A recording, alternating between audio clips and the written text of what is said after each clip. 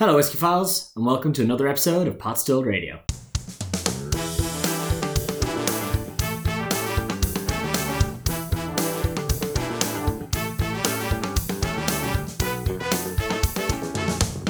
This episode is brought to you by our sponsors, the Irish Whiskey Magazine, the only magazine in the world dedicated to sharing the exciting news, lifestyle, and spirit of Irish whiskey. You can find out more at irishwhiskeymagazine.com, and the Tua Glass, a contemporary nosing and tasting glass, a symbol to unify Irish whiskey drinkers across the world.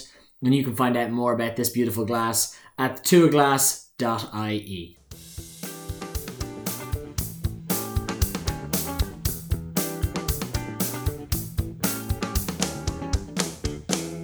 D.E.W. Fotogli on Shut A Pot Stilled Radio is Misha Maihu Herlihy in Gioni. August inu Tome Ansauste Mar Tome Lesh na Ambassador Brandon na Shunta O'Merica for Tullamore Jew Tim Herlihy. So Tim Fotogli on Shut A.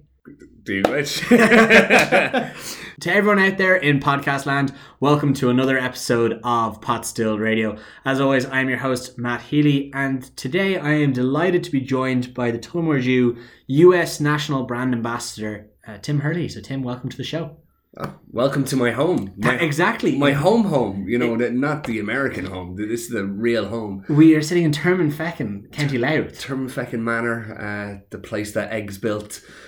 So welcome, it's cool. That's a really obscure comment for those out there in Radioland that don't know that your parents are prolific egg farmers. We'll get into that. Are we going to cover whiskey at all, or is it eggs?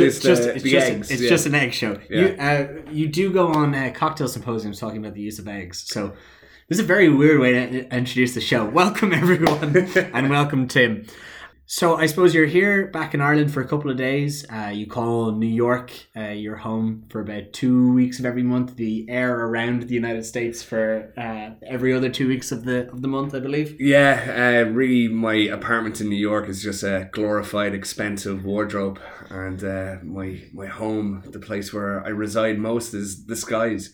So hopefully someday Delta will start naming planes after me. But you must have some great membership perks with Delta, though. Yeah, no, it's brilliant. I'm bored with the pilots. It's class. Okay, so you are the National Brand Ambassador for Tullamore Jew. What exactly does that mean? It's a pretty cool gig. I get to go city to city, coast to coast, always with a bottle of Tully. And the idea behind it is just introduce and reintroduce people to Tullamore Jew. And tell stories, create stories, meet bartenders, meet enthusiasts, and it's a combo of marketing, sales, and PR. That's a lot of fun.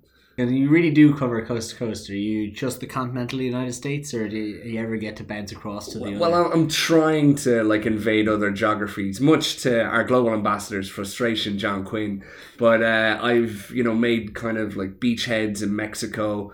I've been trying with Canada, but I think the US keeps me busy enough, so I'll stick with that. Many times in the territories, Guam, Puerto Rico, just sunning yourself a little bit too much in Mexico, perhaps? Yeah. Okay, so you've been the National Ambassador for how long? It's going to be 8 years end of October, so still making it look difficult. But I'll be good. I think year 10. Once you get the first decade done, I'll be good. They'll hand you the green card and the passport at that point, I'm sure. Well, I got the green card this year, so that's a big relief, and delighted that's over with. Well, you got the green card and you still came back to the Termonfeckin home. So. Yeah, exactly. So I suppose for those out there who don't really know you, how does one become the US National Brand Ambassador for Tully? Where did you start in the drinks industry? Yeah, I'd love to say I'm fifth generation distiller. I'd love to say I went to college for this, or distilling school. Yeah, my grandfather introduced me to it, but really I was an egg farmer and made that natural transition from eggs to whiskey. So eggs is very much my father started the business, so I've always been into I guess food and beverage, even when I was in college doing business. But my whiskey moment, besides enjoying it, was when I went to work with D.E.W. And through that I got working with the Cooley distillery. So I was working with Jack, John, Stephen, back when they had their hands on it. And what kind of year was this? So that was 2009.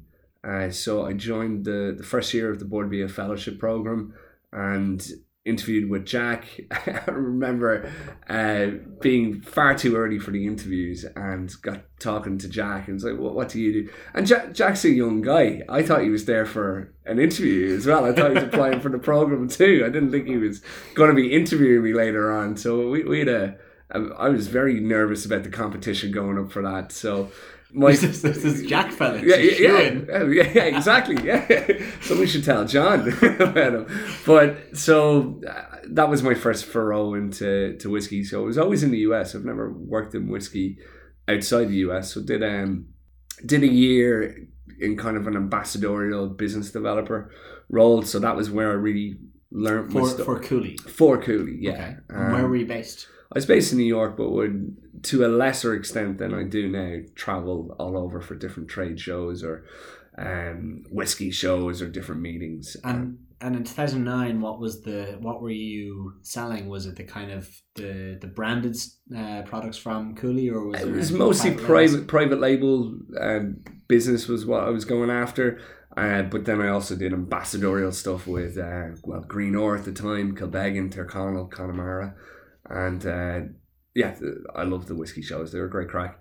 And came back. Well, before you go on, are there any private labels out there that you would have, had a finger in to some degree that still exist? That so Trader Joe's Irish whiskey was my pitch, and I came really close to landing Costco, but didn't quite get it over the line. So in themselves must have been fantastic to be a part of that kind of discussion for that experience and that kind of completely business development. It was really cool, and it was 23 at the time as well, so very much faking it till I made it.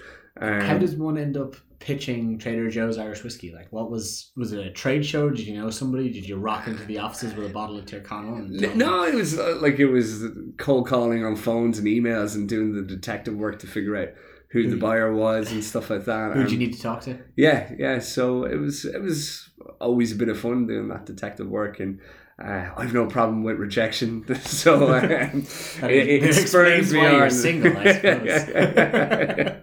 No, if I had a problem with rejection, I'd be very much loved up by now. So. That's true. You killed my joke. Yeah. So and then my visa, as you know, ran out, so came back, and the idea was myself and Dad would build an egg empire together, rule it with an iron fist, and all great dreams with that. But during my time in the US, I met a lot of Balvenie, Glenfiddich folks at the whiskey shows, and William Grant in 2010 purchased Tullamore D.E.W, and they were looking for somebody in 2011, and I threw my name in the hat. Didn't really think I had a shot at it at all, because I had a year's sort of whiskey experience in the US. I didn't think I was qualified at all. I wasn't a star bartender or mixologist or that fifth generation whiskey distiller that I alluded to earlier. So I remember going to the interviews when I was in the egg van. So You drove the egg van. The Eggmobile, I should. Yeah, the Eggman drives the Eggmobile. Would be a rival to Batman, really, in terms of super. I can't wait for Marvel or DC to get their hands on that. But I'd do my egg route, and I'd get changed in the back of the egg van and go in looking all slick, suited and booted to see Senior John Quinn. And instead of charming him with egg facts, it was my limited whiskey knowledge, and that was good enough to get me over to the US. And it was always, for me, whiskey was the US, because that was my limited knowledge, but it was also, and is, the epicenter for Irish whiskey right now. So I was very determined, if I was going into whiskey, it would be in the US. So you get the job, you're told you're going stateside again.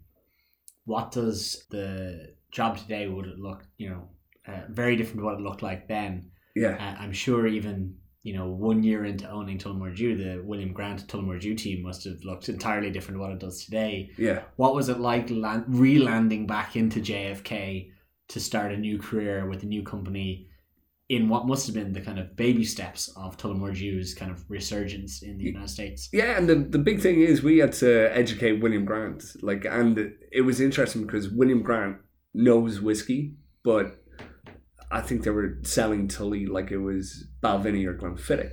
So there was that education, and then we had distributors that we had to educate as well. So there was longer time than I think we care to admit that takes to do. You don't just do it after the first distributor meeting. It takes time, and it takes examples as well on where Tullamore Dew belongs. And where it sits on the shelf. And guess what? It doesn't have to be just an Irish pub that has it. So that we had to do a lot of that, but that was fun, the internal education, the distributor education, and then the funnest bit was introducing bartenders to it, introducing whiskey enthusiasts, introducing new whiskey drinkers to it. So there was all these stages on the journey, and now it's a very, it's still a journey, but it's a very different stage of it, and has its own challenges because the stuff you did to get there, it's definitely it's not the stuff that's gonna get you to the next spot. So I've loved the fact that as Tullamore Dew grows, I get to grow and develop a different muscle. So it's been fun that way. The landscape of Irish whiskey has totally changed. I remember going into Irish pubs back in 2010 or even before that, and you'd have maybe, in America I'm talking about, you'd have maybe 5 Irish whiskies. You'd certainly have more single malt scotches on a back bar than you would Irish whiskies in an Irish pub. So that has completely changed, where Irish pubs in America are starting to define themselves on Irish whiskey selections. Yeah, or even now Irish gins or Irish beers as well. But yeah, it's becoming part of their identity and concept.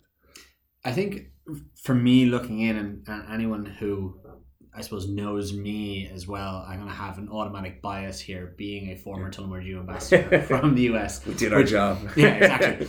Anyone who listened to the episode where I spoke to Kevin Pickett from the Tullamore Distillery will know that kind of story of Pennsylvania.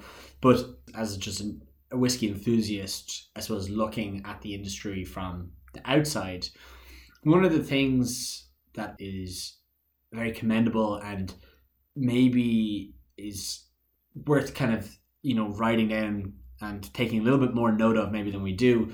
There is no Irish whiskey industry without Jameson, and yep. I don't think anyone should ever take anything I say to ever not mean that. But kind of Tully is one of the brands that is very much just chipped away over the years and has become quite a big brand internationally, especially in the United States. But one of the things I find most amazing about it is that it's a brand that until 2014 was a sourced brand. It didn't have a distillery home. It didn't have its own liquid. So to be the number 2 Irish whiskey in the world and stand very proudly on its own shoulders, I guess, that's pretty fantastic. Yeah.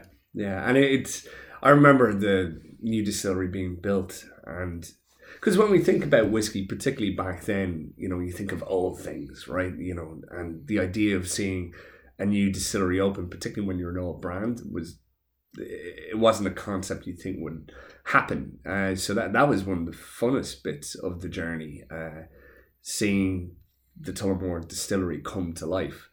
So that was a real highlight, and still is a highlight. It's cool that we have a new beginning. I think you actually pointed this out to me before.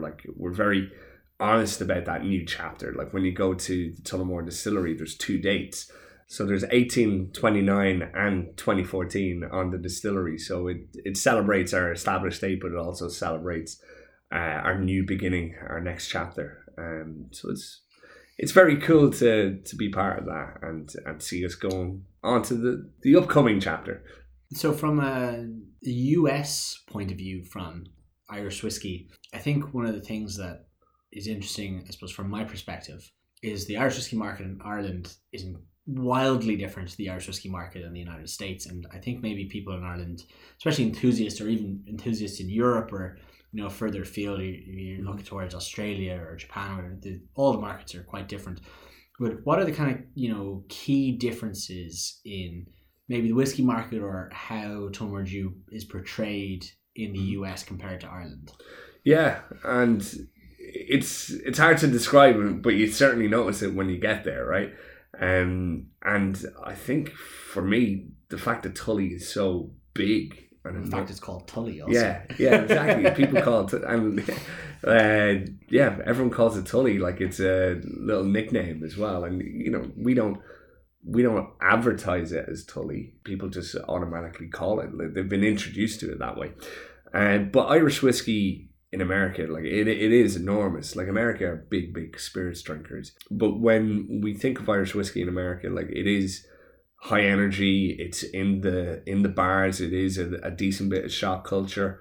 There are these wonderful things like picklebacks and green tea shots. You love your picklebacks. I'm a big believer in the pickleback. Okay, for those out there who don't know what a pickleback is, please explain. Yeah, so it's 2 shots. So it is Tullamore Dew, and then it's a back shot of pickle juice. Yeah, and certain bars advertise themselves over what pickle juice they serve, don't they? Yeah, and I've told you this story, but I bumped into a couple in hipster Williamsburg, and they brought their own pickle juice to the bar, and they were like really into their picklebacks. And I'm like, okay, all right, I work for a whiskey company. I bring my own whiskey to the bar. These guys clearly work for a pickle juice company.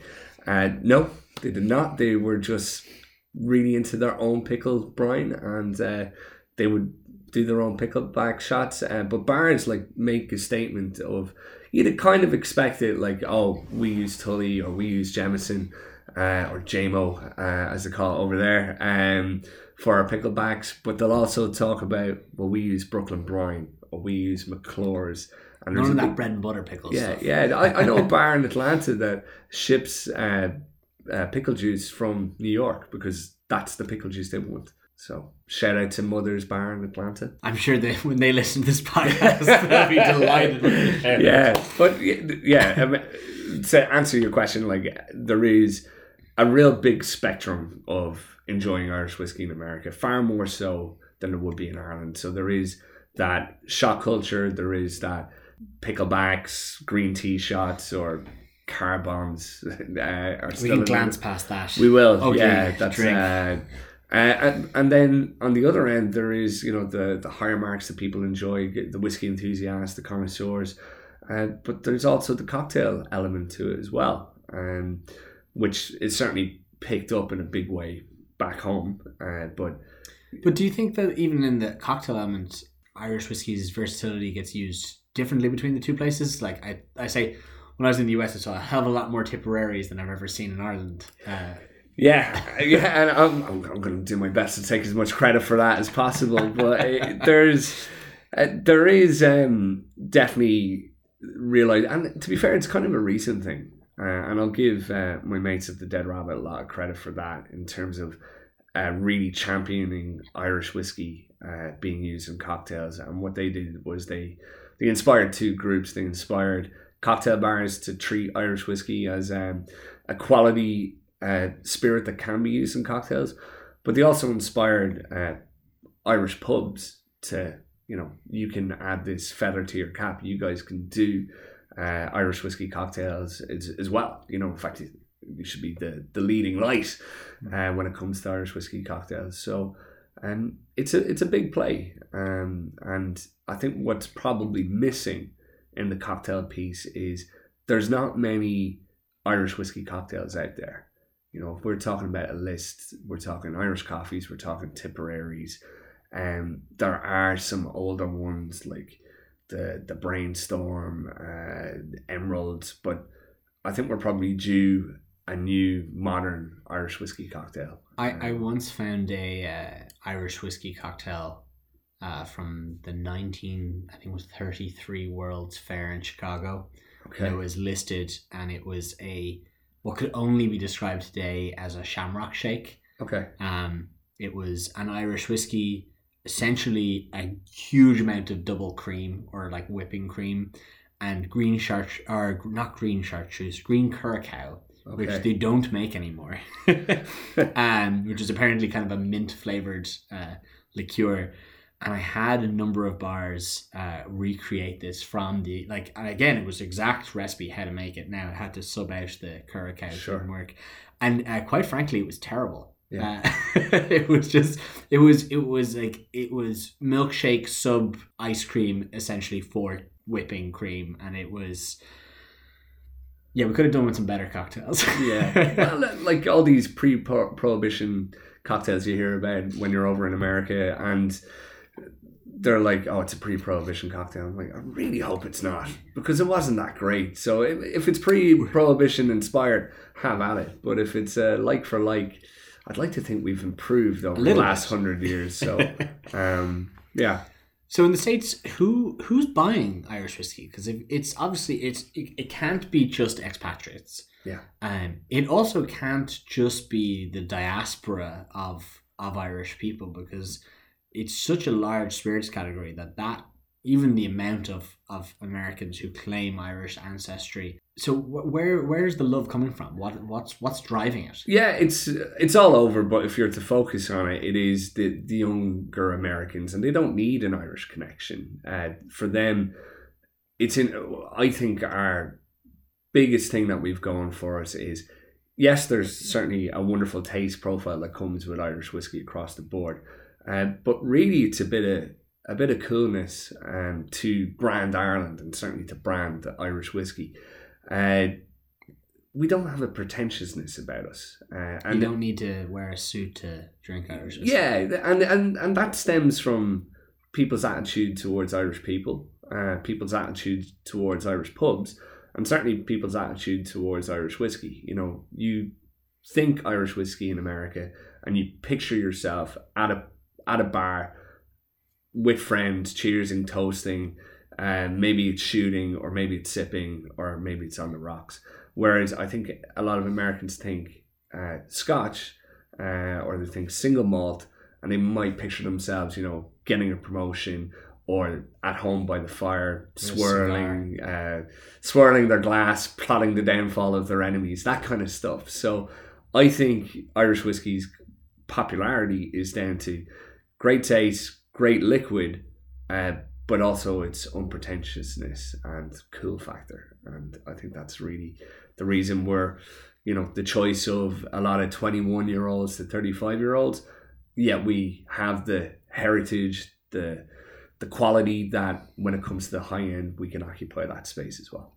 Listen, and you think that kind of gives us a leg up over the bourbon of the where it would occupy the same kind of price levels of the shooting category or the mixing category? We have more tools in our arsenal. We can play in different arenas, whereas, and so can bourbon and Scotch, but I think we just do it better. And I think you'll start to see us do it better in the higher mark expression as Irish whiskey as an industry builds up more aged stocks or pushes more innovation, and we're just going to perform there like we haven't done in decades. And we say when you're looking at innovation in the higher age stocks or the more premium, do you see Irish whiskey championing single pot still down the line, or do you think perhaps the non-oak expressions are going to kind of intrigue the imbibers in America, or how do you see kind of Irish whiskey progressing as we evolve? Yeah, I think single pot still is the obvious answer, but you know, it's going to take time as more distilleries start releasing that style. Finishing's a big thing, and finishing's gotten far more interesting. Like before, we just talked about sherry, port, Madeira. Now we can talk about beer, we can talk about cider, we can talk about tequila, mezcal. Yeah, exactly. I think the non-oaks is going to take a bit of education there, but it's kind of cool that we get to be the ones leading that education. So that will take some time. But yeah, it's impressive that Irish whiskey, you know, can legitimately claim to be, by design, by our architecture, one of the most innovative whiskey categories there is. So if we look at the rest of your role, your national US ambassador, that also leads you as the head of a cohort of people who are spreading the good word of Irish whiskey. Yeah. I don't think you ever came up with really a name for that cohort. I think with the Tully, there was the Whiskey Wolfhounds, I think, or I mean, that was good. The Irish Wolfhounds with the Tully bottles. Yeah. Or I think it just turned into Whiskey Hounds. Okay. Yeah. But yeah, that's probably I've done many things I'm particularly proud of, but that's probably my favourite aspect of my role. So the regional specific Tullamore Dew brand ambassadors. Yeah, so we have 12 at the moment regional ambassadors, and it's like a graduate program in that sense, and it was something that was very kind of close to me, because when I started it, I was kind of fairly fresh, and it was a recent memory of when I had moved over to the US in a junior role. I was like, oh, okay, well, what are the things that, would have made my life a whole lot easier? So I was able to develop that, and I'm very biased when it comes to this, but and I mentioned this. I mentioned this in all the interviews, but in terms of, I don't know a role where you have at that age, at that level, more autonomy, more independence, more budget, more resource, a better platform to, essentially be the Tullamore Dew business manager for your city, for your state. And the other side to it is, we do this because it works.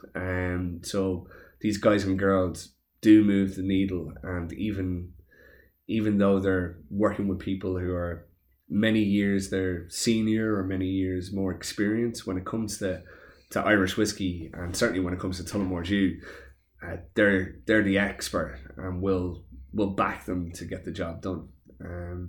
So it's really cool to see what people can achieve and how they utilize that platform as well. And we've had 50 be a part of it over the years.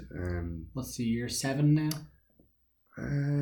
No, it'd be coming on to year 7, so year 6. So yeah, we've had 50. We've still a 50% retention. So when people finish up the program, they'll stay with the company, whether it's our distributors in other parts of the world, and actually most of them don't necessarily work on Tullamore Dew. They'll become brand managers, they'll become part of the commercial team, in some cases become ambassadors with other elements of the William Grant family, so whether it's Grant, Balvenie, Glenfiddich, Hendricks, amongst others, and they've gone on to some really successful careers. So, I mean, most notably, I believe one went from brand ambassador to brand manager in the United States. Yeah, so Connor Neville, I used to sit down and do his reviews. Now he is brand manager for Tully, and he sits down and does my reviews. So it's that must have been a flip of dynamic. Yeah, it's been fun though. So I'm pretty happy that somebody that's come up through the system. Where did he start? He was in Austin, Texas. First or second intake? He would have been the third group. Okay. And he graduated with honours and became the UK Monkey Shoulder and Hudson brand manager, and then got to boomerang back to the US as Tullamore Dew brand manager last year. And now we plot, scheme and execute all great stuff for Tully. Fantastic. So when you are plotting, scheming and executing all great stuff for Tully, you have had some pretty fantastic activations. Top of my head, 50 states tour, 50 states in 30 days. Yeah. World's largest Irish coffee, where you had to get the glass made by an aquarium company. That was really cool. I know Jane Marr, now global brand manager of Tullamore Dew, she did the Dew in a Brew tour, which I think was maybe 12, 18 states across the United States in a giant Tully themed RV. That was pretty cool. Yep. There must have been other activations that I can't think off the top of my head, but tell us about some of those. Yeah, well, now I'm betting the farm on rock, paper, scissors tournament, so we can chat about that. That was your team for Camp Runamuck this year, wasn't it? Yes, yeah. So bartender summer camp, whiskey summer camp, we did a rock, paper, scissors tournament, a 180 person tournament. One winner, 79 losers, winner takes all. What did they win? Yeah, Carl was the winner. Did 8 rounds of rock, paper, scissors, and he's won a trip to Ireland. Yeah, he's going to the Tullamore distillery next year. So I'm going to say, I know that an Irish bartender was there, Darren, Darren from formerly of Garvin's and Galway, the bar manager there. It would have sucked if he'd won a trip back to Ireland. Yeah, congratulations, you've been deported. But so working and playing around with that's one of the great things about this. Like, it is a role that, you know, you do get backed no matter how weird the idea is. And some of our weirdest ideas have been the most successful. So, like 50 states in 30 days, looking for the best Irish pubs around America. That was our... How did that idea come about? That was inspired by an American weatherman called Al Roker, I believe his name is. And he, in a week, did weather broadcasts from all 50 states. In a week? In a week. Wow. Yeah. So... that inspired Charlotte Foisey, and she informed me about that idea, and we, in the space of maybe 2 weeks later, I came back with a logistics plan. I remember spending the weekend, like, map of America, different events, different pubs, joined the dots. I must have had like 30 scrap plans before I got to this one. You must have had to find states that were kissing lines. There was one bar across the state line. Into Well, the next unfortunately, there's not that many Irish pubs based on state lines. Well, the first thought was, is there really an Irish pub in every state? Right? And I must assume there is. There is, yeah. And in some places there's a big decision. What pub do I go to? And that came up in like unexpected states, like in Hawaii. There's like a real plethora of choice. You're spoiled for choice. And so I went to O'Toole's, but I also snuck across to Murphy's before we did the event. So the idea was you'd go to the best pubs or best representation. And the idea wasn't to give awards or anything like this, but just tell the story and the history of the pub, the history of Irish in those states. And yeah, it was great. Like, I did it in 30 days. The first 4 days, I didn't sleep in a bed. In fact, I barely slept. Planes, buses, taxis. Wherever I could, yeah. And we were doing an event in each of these pubs. In fact, sometimes multiple ones. And it was really cool to do 50 independent. But you would have had to have doubled up some days. Oh, yeah. There were some days. I think my busiest day, I hit 6 states and a district in one day. In District DC? Yeah. Unfortunately, I didn't make it to Guam or Puerto Rico. Okay, I'm just checking. Or I had a pub in the US Virgin Islands, very upset that I didn't make it out to them.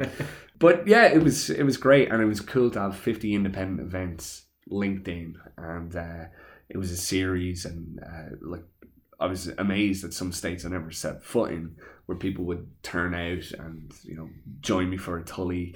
And hear my story and adventures, and yeah, it was great. Talking of kooky adventures on spreading the word of Irish whiskey, Alfonso Ribeiro, Ric Flair, and yourself adjudicated the world's shortest St. Patrick's Day parade. Yeah. So you love, or you know my love of stunts. Yes. And wrestling. And wrestling, yeah. Yes. Big pro wrestling fan, and sadly, it's probably the source of most of my ideas. If only I had more interest, I'd have more ideas. But yeah, and America's brilliant for the weird and wacky.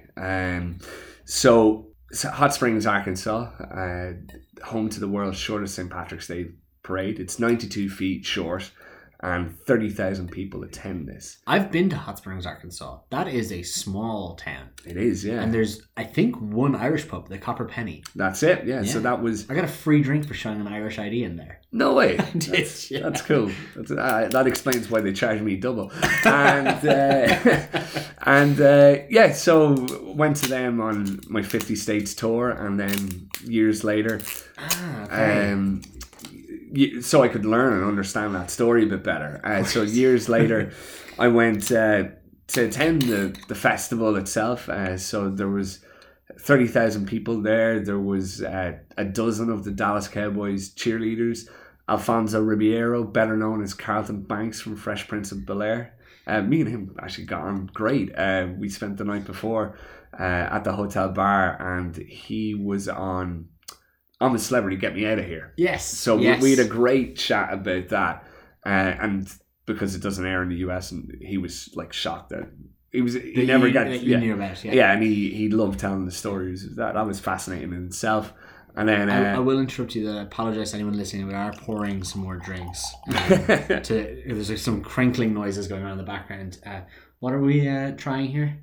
So we have the Tullamore Dew Bonded Warehouse release, which is not a whiskey I get to enjoy that much because it is only available in the distillery. Exactly. So next time you make your trip down to Tullamore, be sure to pick up one. And back to Ric Flair. Exactly. So Ric Flair was Grand Marshal of the parade.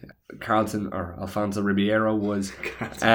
He's just called Carlton at this point. Yeah, the Carlton dance haunts him to this day, and he was the opener. He did do it on I'm a Celebrity though. He did it on I'm a Celebrity, and he was also on Dancing with the Stars, which he won, and he saved it to the final. It was part of his routine, so that was probably why he won. And and I was the Toastmaster General for the World's Shortest St. Patrick's Day Parade. So naturally, I gave the world's shortest toast. Pretty much, I didn't shortchange them that much. And you're really loving the short thing going on. Yeah, puns galore. But I had my own convertible in front of Miss Arkansas in her convertible, and embarrassingly, when I stood up to do the toast, I had the Irish flag on backwards. So Ivory Coast to reverse all the images. Yeah. All right. Well, I suppose this is a good moment. We've just poured our glasses of the Tullamore Dew Old Bonded Warehouse Reserve. So, as we've just mentioned, Mr. Toastmaster General, why don't you give us a wee toast before we try these Tashcons? Yeah, well, may you work like you don't need the money, love like you've never been hurt, dance as if no one's watching, sing as if no one's listening, make love like it's being videotaped, and live each day as if it was your last. Sláinte. Cheers. So, you finish up the world's shortest St. Patrick's Day Parade. Yeah. And you roll into world record territories. Well, in a sense, I was already there. I was like... the world's shortest St. Patrick's Day Parade, of course. So that was a year where I was on a personal crusade to set a world record.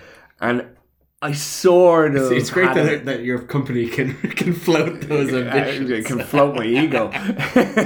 So that year I did 3. Now, heavy asterisks and technicality there. So world's shortest St. Patrick's Day, I was part of that. I was also part of the world's biggest pub crawl, which happens in Charlotte, North Carolina. It's the Rich and Bennett pub crawl. Isn't that like 20,000 people in a car park or something? Yeah, so 20,000. I think it's 22,000 was the highest. All start off in a car park. I think it's the Panthers Stadium. Good place to start. Yeah, whatever. It's a big car park. Yeah. So I was Toastmaster General for that. And there's a theme going on here. Yeah, self-indulgence. And so we were part of that. That's a crazy event, a lot of fun. But probably the most legitimate world record was the world's biggest Irish coffee, weighing in at 885 litres or 234 gallons in US currency. Terms. Yeah. Knowing what I know now and what it takes to put on that, I never would have done it. You alluded to, where do you get a glass that big? So I went to an aquarium manufacturer based in Las Vegas. They have a TV show on the Discovery Channel called Tanked, where they go and make famous people's aquariums. Yeah, or in casinos or stuff like this. And every episode's the same. Customer orders a tank. Just before the ad break, it's like, oh, the tank won't fit, or the tank broke. And then after the ads, against all odds, tank is in there. Fish live. Beautiful aquarium. So what you're saying is you order this giant glass a week before the event. The glass is about to break. Yeah, well, the thing that was about to break was, and this is something I never considered before an event, was we were at Fido in Chicago, which very famous Irish pub, a group of Irish pubs, the place to be for St. Patrick's Day in Chicago. We didn't do it on St. Patrick's Day. We did it on National Irish Coffee Day, which I know all the whiskey files will know. 25th of January. Yes. Of course. Yes, January 25th. Forget Burns Night, it's National Irish Coffee Day. And we did it that day. We had the glass. and we were positioning where we would put the glass. So for reference, you can fit in the up to your neck was the volume of the glass, essentially, in height. Yeah, my dad loves that photo because he shows it to people and goes, "Tim was a test tube baby. Look at him." So I can fit in this glass.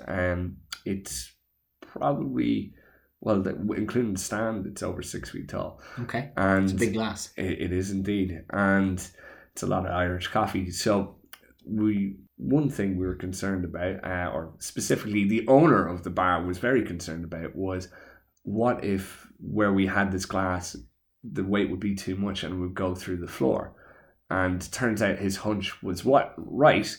So the night before the event, he had a structural engineer come in and go, "You better not put it there because it will be in your basement when it's halfway full." So it would have been a very specific point for a very large volume of liquid. Yeah, so we had to put it on a supporting beam and reinforce it.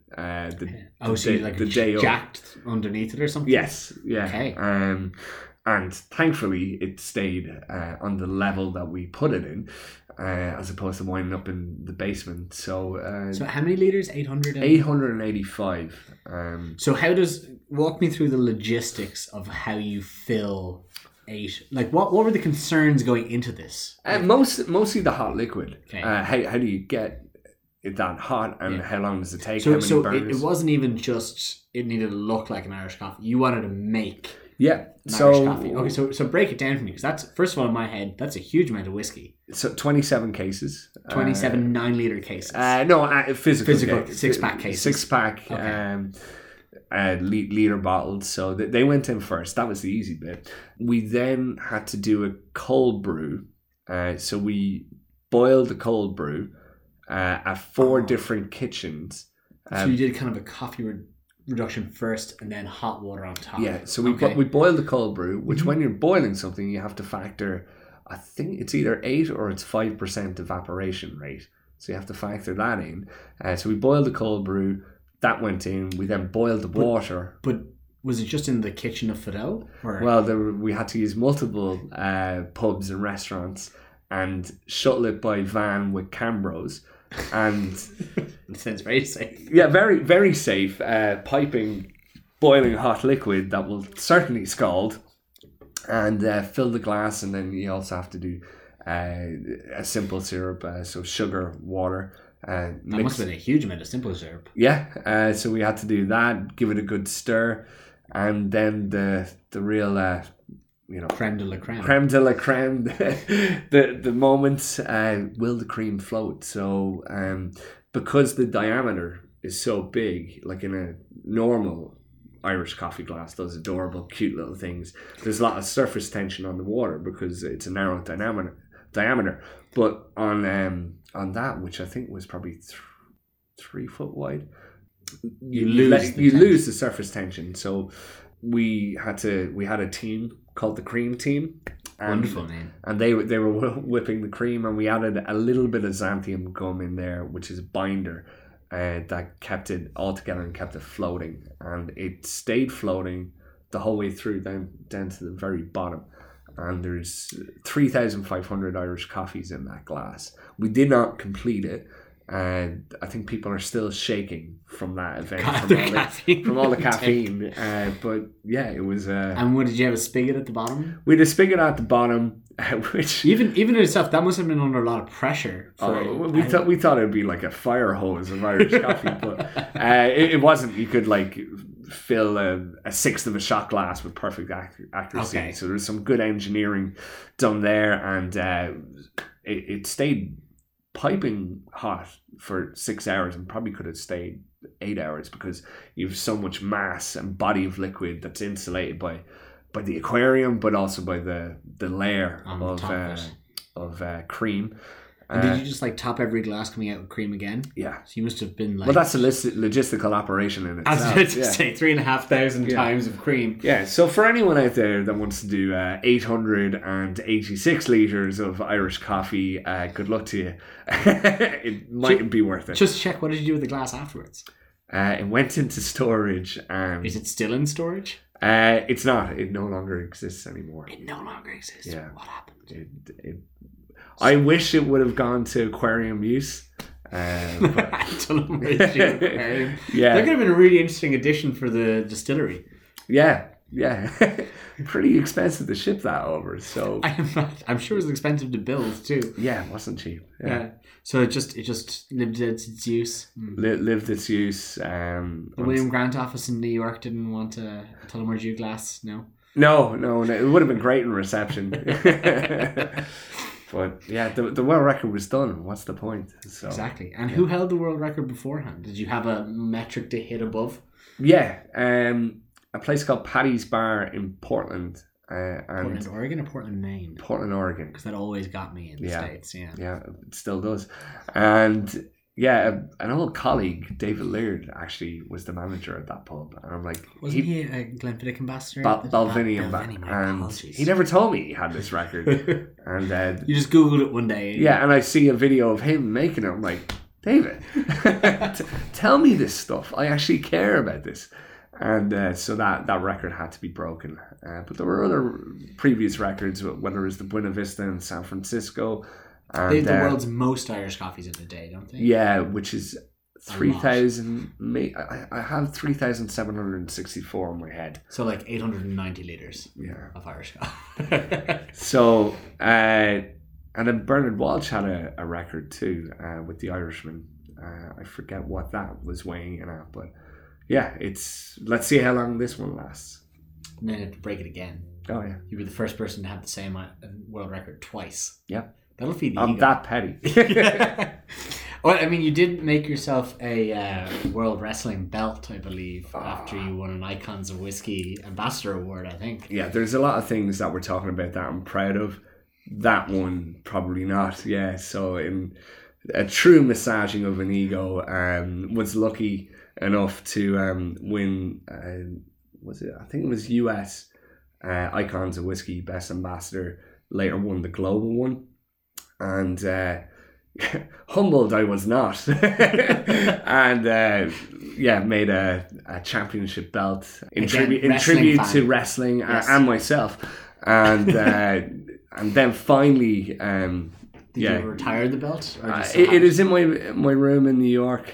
Yeah, definitely there, but the operation of carrying it through airports and having security look at it, and then also realizing you are a total spanner by having said belt. How does one even get that commissioned? There's people? Yeah, and they do the WWE belts as well. Ah, okay. So you got a proper belt. Oh, yeah, it's that sad, yeah. Oh, wow, okay. I got it. So a friend of mine is a WWE wrestler. She's quite an accomplished WWE wrestler, Becky Lynch. She's the current WWE Women's Champion. She defeated Ronda Rousey for that honor. There's a few name drops there. That's okay. Yeah. Tim's friend. Yeah, I'm sure she talks about my wrestling, my belt, which such gusto as I do. If you ever meet her, she'll talk about this egg farmer she knows from County Louth. Yeah, can you believe he made it? Yeah, so yeah, there was that. Can we move on from that? Yeah, of course. I don't think we need to dwell on that Wonderful. anymore. Okay, so we have talked about a number of interesting stunts you did. In some way, I led those questions on, but I was at least in the spectrum of Tullamore Dew for several of those. So one though I was not in the spectrum for was one that went viral before I actually entered the whiskey industry. I actually saw it on joe.ie, I think, or one of the equivalent websites. Was a Irish whiskey ambassador getting a newsroom full of people to toast Anmil Cadigum Dolmacha the Anlehris. Yeah, Marsha the Hully. There's a bit of manners as well there. So for anyone who doesn't know, a childhood saying that every Irish child in school learns, which is asking politely to the teacher, can you use the bathroom? Yeah. And you decided to do what exactly? Yeah, so this is a phrase that scars every generation, really. It's you can't go to the toilet. You have to learn this phrase to have the permission to go. So it's learn it or bladder bust is the name of the game. And I get to do a couple of TV appearances where I make cocktails with presenters. So this was a Dallas TV show, and did my mixology thing, did my toast thing, and they were like, "Oh, can you do another Irish toast?" So I had them repeat after me, and it was all going to plan until they go, "Oh, that is gorgeous. What does it mean?" And I didn't want to get into the semantics of what it actually meant, so I just said, "It means I love you when you're old and grey, but I certainly won't be living with you." So, haha, everyone has a moment, segment closes out. About 4 days later, I get the TV clip, the YouTube clip, and put it on Facebook. The mates back home like it, share it, have a great laugh with it. I think it was probably Oisin Davis that deserves most of the credit on this, but it got picked up from his Facebook, and it was Joe.ie. It was on 2FM, 98 FM. It was on like 6 radio stations, cut down, and like there was I think it was on Adrian Kennedy as well, where they were like debating, is this good for the Irish language, or is it or is it a mockery? So the real questions we need to ask. Yeah, and the TV station, like, they always post their segments on YouTube, but this one, most of them get like 1,000, 2,000 clips, but they're quite puzzled when this one got 2,840 or 284,000 views, because that was a bit of an anomaly, and they were like, what's happened here? So I had to fess up to my trickery, and they invited me back on the show. They were desperate for revenge. Didn't get it, by the way. But that was my moment of being a 3-day viral sensation, later to be replaced by, I think it was a dancing priest. That became the internet's new love. Is it true that the William Grant office wouldn't share it on the Tullamore D.E.W social medias for fear of you deceiving them as to what the Irish actually meant? It's very much true. So this happened Thanksgiving week. So being based in the US at the time, my brand manager was American, and she knows me quite well. She knows I can be a bit of a bollocks at times, and in a nice way. Yeah. You're in a nice way. Yeah, we'll stick with that. And she was like, "What does this mean?" And I explained it to her, and she's like, "It doesn't mean that, does it? There's no way you're getting 284,000 Yeah. What curse word did you do?" So she calls Dublin and the Tullamore D.E.W global office, and at the time the director was Scottish, and he was like, "Listen, I don't get it either. I don't know really what's happening, but like John Quinn and the Irish members of the team, they say it's really funny, but it's like, yeah, is it dirty? Like, he's talking about toilets." And it's like, no, apparently it's quite PC. It's cheeky rather than filth. I was like, oh, okay. Is this something we should post? No, probably not. So sadly, those 284,000 views did not come from the Tullamore D.E.W Facebook or social media channels. Never got the upticks from them. No. But they later loved it. So. Well, that's always good to know. So if there was, I suppose, one event, world record, or activation you would want to do in the coming years, budgets be damned, what would that look like in your head? You must have some fun out there ideas. Yeah, and I'm hoping a lot of them can come to life. So I think we'll just have to do a wait and see. Don't want other people to steal it. Clever. Okay. Yeah, exactly. Yeah. You name it, and suddenly next week a competitor does the exact thing. But rest assured, I'm plotting, scheming. Okay. There's tons of projects that we'll see, and that's what makes my gig so interesting. You do get to let your imagination run wild once it makes sense with the brand. Yeah. But my superiors they challenge me to do these things, but they equally back me to do these things. Connor's looking out for you then. He is, yeah, and a little less ego. Fair enough. So you're going to be heading back stateside then, and I suppose we're currently in October, which is, we're now kind of officially in whiskey season for the United States. Suddenly we start running into January, February, March, which for every other category is dead season. Yeah. It is second Christmas for Irish whiskey. It's bigger than Christmas. Bigger. Yeah. It's true. It is bigger than Christmas.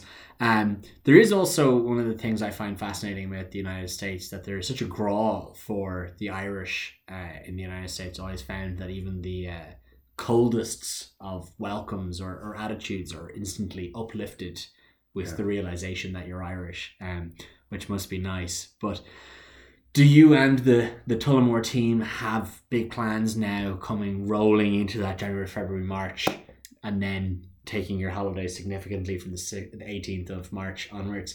I wish I only had to work 3 months in a year. That'd be great. But yeah, and every year we set ourselves our own challenge by outdoing ourselves on St. Patrick's season, and that can mean everything from volume to just activation and ideas. Share of mind. Yeah, and really we're probably our own toughest critic on that kind of stuff. So we've set the bar pretty high over the years. Last year we really looked at Everyone, which was an idea of everyone's Irish on St. Patrick's Day or St. Patrick's Day. It doesn't matter if you have an Irish passport or not. It's a holiday for everyone. So we did this. Anyone could sign up for a T-shirt and stick O in front of their surname and become Irish. So the O Sanchez's of the world. Yeah, exactly. Yeah, O Martinez's, and we've had some pretty good ones actually come through. But we're probably looking to make that bigger, better, and have some fun around that for next year. While I'm aware we're kind of coming to a nice kind of natural end of this, perhaps one question I'd like to kind of address, and something I quite like about I suppose William Grant as a whole, but specifically Tullamore Dew, the brand kind of wears its heart on its sleeve a little bit. It has its own, I suppose, principles and its own beliefs as well.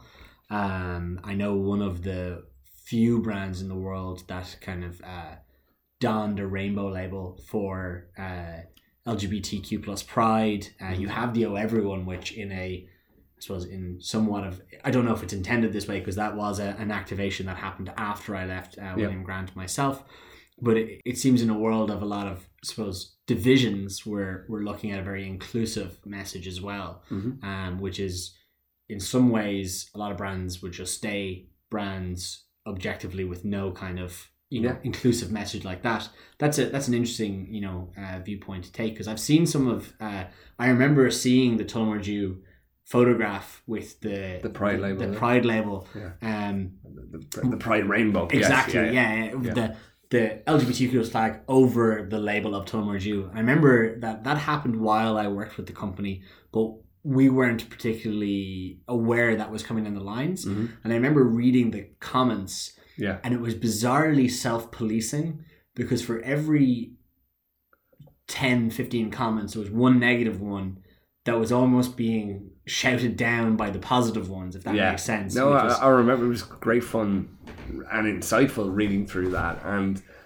I'll say, we put out a very inclusive message, but it's not for everyone. If you don't believe in that, you're welcome to enjoy something else. And like Tullamore Dew, it's a blend of all three styles of Irish whiskey, but we firmly believe that Tullamore town is a far more interesting place because of the French restaurant, the Chinese takeaway, the Turkish guys that run the Captain's House. So it's a good restaurant. Yeah, it's brilliant. And the Tullamore town's a more interesting place because of the blending of cultures, and our whiskey is a far more interesting whiskey because of a blending there.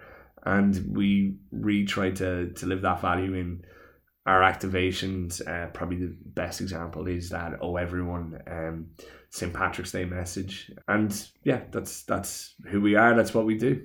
I think what a fantastic message to end on. So, Tim, if people are looking to follow Tullamore Dew on social media, where should they be looking? At Tullamore Dew on Instagram. You can find me at Tullamore Tim on Facebook, on Instagram.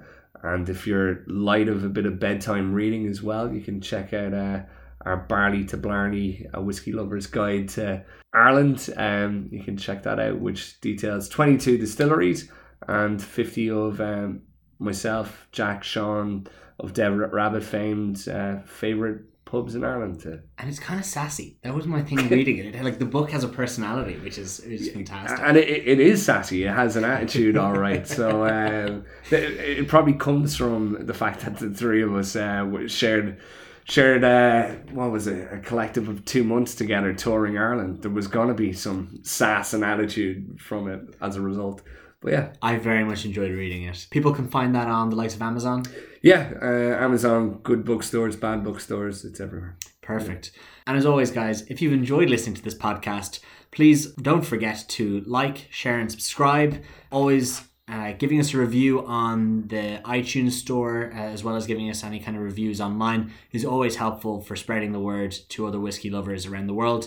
You can find me online at www.potstilled.com, Instagram and Twitter at potstilled_, or facebook.com/potstilled. So Tim, absolutely fantastic interview, and thank you so much for opening up your whiskey selection here and turning to me. And we never really got to touch on eggs, so maybe for the next podcast. Thanks very much. On a different show. Cheers.